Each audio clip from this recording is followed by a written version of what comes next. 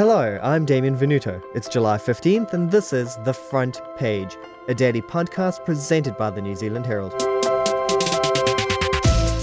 New Police Minister Chris Hipkins has admitted that tensions between gangs are at a high. As a result, the government has proposed new legislation targeting gang violence. But how much of this is tough talk to boost their public image after claims from commentators that the government is soft on crime? And should more effort be put into preventing violent situations unlikely to be covered on the 6 p.m. news? Today, I'm joined by NZ Herald investigative reporter Jared Savage for his take on where we're at with gangs versus the government. Jared, after months of criticism from opposition parties, the government this week announced a plan to tackle gangs and their assets. What did they specifically announce?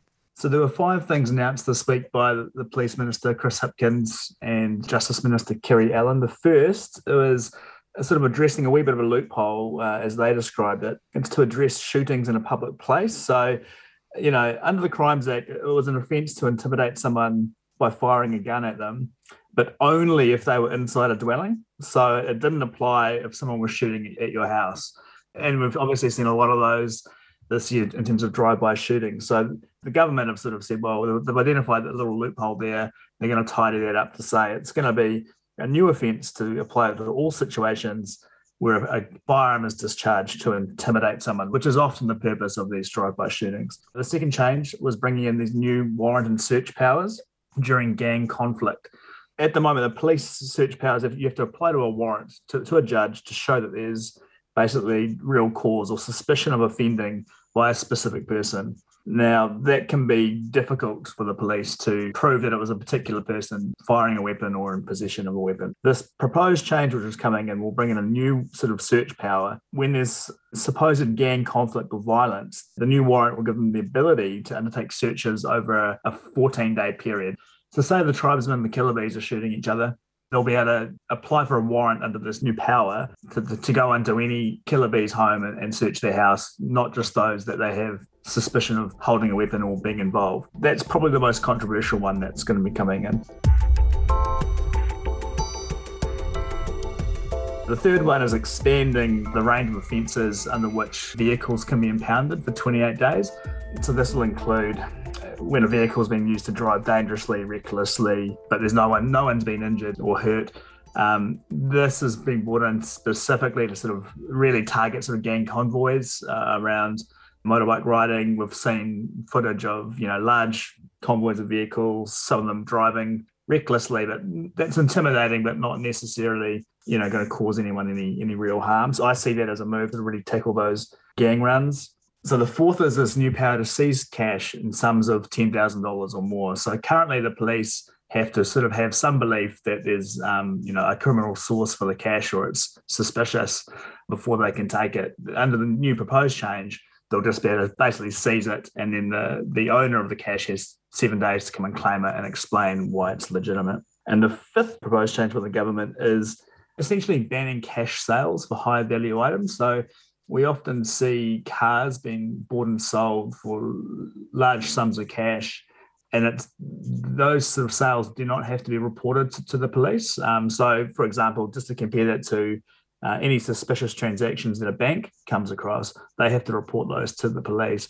It's not the same, for example, jewellery, bullion or cars. So they're going to ban cash sales for those sort of high value items because they're used as a way to transfer or launder money. Can you guarantee that this suite of measures will curb the rising gang tensions? This set of measures that we're announcing today is not the end of the matter. The government is looking at other issues as well, and we'll continue to work our way through that. I expect there will be further announcements in due course as we identify new practical steps that we can take to really target this illegal activity.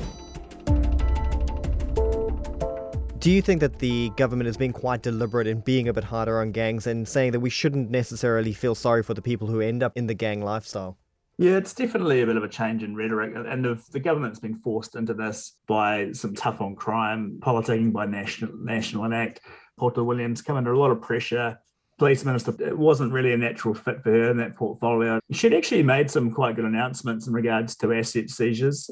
Clearly, the government has seen some polling which shows that law and order is going to be a big issue for people at the moment coming into the election next year. They've decided to change things up and they've given it to Chris Hipkins, who's a capable performer as a politician. He's sort of their Mr. Fix-It during COVID. These changes that have been announced are definitely a political response. We need action against gangs right now because they are evolving and they are emboldened, and frontline police need us to get them new tools. And so a national government is going to do something about it. National and ACT have been among the sharpest critics of the government's approach to gangs. So how have they reacted to this? They've been quite dismissive of the changes. National in particular looking for quite strong sort of anti-consorting laws and looking to ban gang patches like we've seen in Australia. So they would much rather bring in some quite stringent laws from overseas, which, from my understanding of it, would struggle a little bit to be imported here because of our Bill of Rights. Yeah, National and ACT are looking at these announcements this week saying sort of too little, too late, and nothing much will really change. We need to go harder on the gangs. And that's been a common refrain for a long time, sort of the 1970s. Now, on the flip side, you have the Green Party that's also been critical of the policy, but they're criticising it because they're saying that it's tough on crime and doesn't necessarily address the causes of those crimes. Do you agree with that argument? I do and I don't. It's one of these things, nothing's black and white, right? Like they're all kind of right and they're all kind of wrong. But in terms of what the Greens are saying, they're particularly concerned around the search power has been granted under these new proposals, which they say will breach our Bill of Rights. The police need to have real cause to search someone's house, right, or take their property. They see this proposed changes impinging on that. I guess the government would say, well, it's only for a very limited time. It's for 14 days where there's gang conflict and we're trying to get on top of it. So I think they'll probably get that through without too much problem. In terms of their point around, we need to do more to address the drivers of crime, absolutely. They're bang on about that. Earlier this month, Jared, you reported on 2 Waikato men sentenced to prison for their involvement in conspiracy to smuggle cocaine and meth by sea. Now, stories like this are becoming increasingly common in recent years. Do plans like this that target gangs have any impact on these types of crimes? I don't think so in terms of those huge drug importation cases that we're talking about. And we have seen a massive upswing in those in recent years. There's no doubt about that. 20 years ago, when meth first came into the country, police would be celebrating finding a kilogram. You know, that was a huge bust back then, 20 years ago. Now we're seeing 100, 200, 400, 500 kilo busts, and seemingly with no end in sight. These kind of changes that they've announced this week probably don't really address those cases. Long-term covert policing, which can take months, if not years, to sort of come to fruition. New Zealand police are very good at the covert policing, the undercover stuff, tapping of phones. They do a great job on that. And there are probably some other law changes that could help with that. These measures this week are much more for the overt presence of sort of gang members that might be intimidating members of the public. That's how I sort of see them addressing that concern. They're useful tools. I'm not sure how effective they will be in terms of some of the bigger picture stuff, like these 500 kilo shipments coming in, which show no sign of slowing down, and they're all directed by transnational organised crime groups in Southeast Asia and Europe and Mexico. So these changes won't address those, and I don't think they're designed to either. Now, gangs are one of 2 major issues that have been making headlines in the last few months. The other is ram raids. Police say it's lucky cleaners and security weren't injured. They're asking anyone with information about the offenders to come forward. Most of them are young. How young are we talking? Under 20, even the majority of that are under 17. There seems to be no sign of ram raids coming to an end. Does that show that we have these broader crime issues happening across the country and that passing laws or setting up task forces isn't necessarily the answer to addressing these problems? And doesn't that kind of speak to some of the criticism that the Greens have had? I'd agree with that. I mean, we do tend to have, I wouldn't say fads or trends, but, you know, like ram raids has become a big thing this year. There's been some discussion in saying, well, is this a moral panic around youth? Potentially, but also like the ram raids are actually happening. The media can't ignore what's happening here, but I tend to agree. These kids that are doing it, they're doing it for notoriety. They're doing it to share on TikTok and other social media platforms. I think overall, though, youth crime is down. So you've got this spike of something which comes up and grabs the attention. But yeah, maybe we need to be doing more to sort of re-engage youth, really, that are clearly disconnected from society.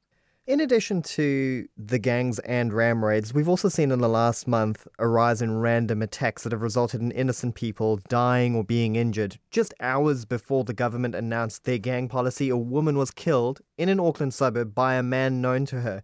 So is there a risk, perhaps, that politicians are focusing so much attention on gangs and ram raids and these issues because they attract headlines rather than facing the murkier side of crime that's a little bit harder to address? Yeah, and I think that's valid criticism of every government, right? Because you tend to deal with the fires that are being lit right in front of you.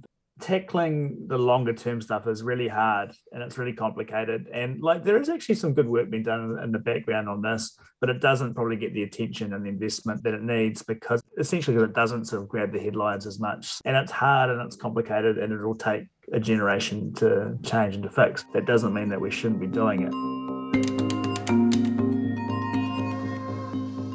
Jared, as someone who's an expert on crime in this country, are you at all worried about the state of things at the moment, or do you see this as more of a period of random violence that will eventually subside? Often things can happen together in a clump, right? Like there can be a number of murders all in a row and everyone gets all sort of worried about it, but you need to look into the individual circumstances of each case. I think we have about somewhere between 50 and 60 homicides every single year. Obviously, they're all a tragedy, but I think generally our society is pretty safe, really. I mean, compared to other countries, I'm not saying that having neighbourhoods shot up by gang members isn't terrifying and frightening for those that live there, and they do need to be policed hard.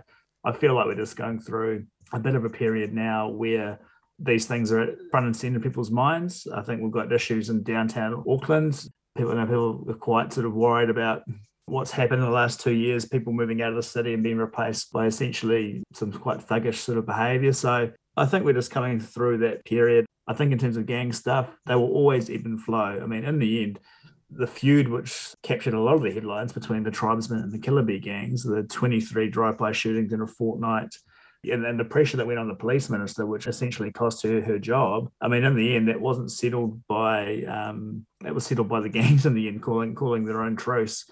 That came about because of a combination of police pressure and also the fact that these guys get sick of looking over their shoulder, wondering if they're going to get shot. So I don't necessarily think that if we can conflate everything together in terms of ram raids, gang violence, some of the murders that we've seen lately as an indicator that society is getting more violent. We need to have a closer look at the data towards the end of this year, but certainly it doesn't mean that we can't address some of these issues that are happening right in front of us.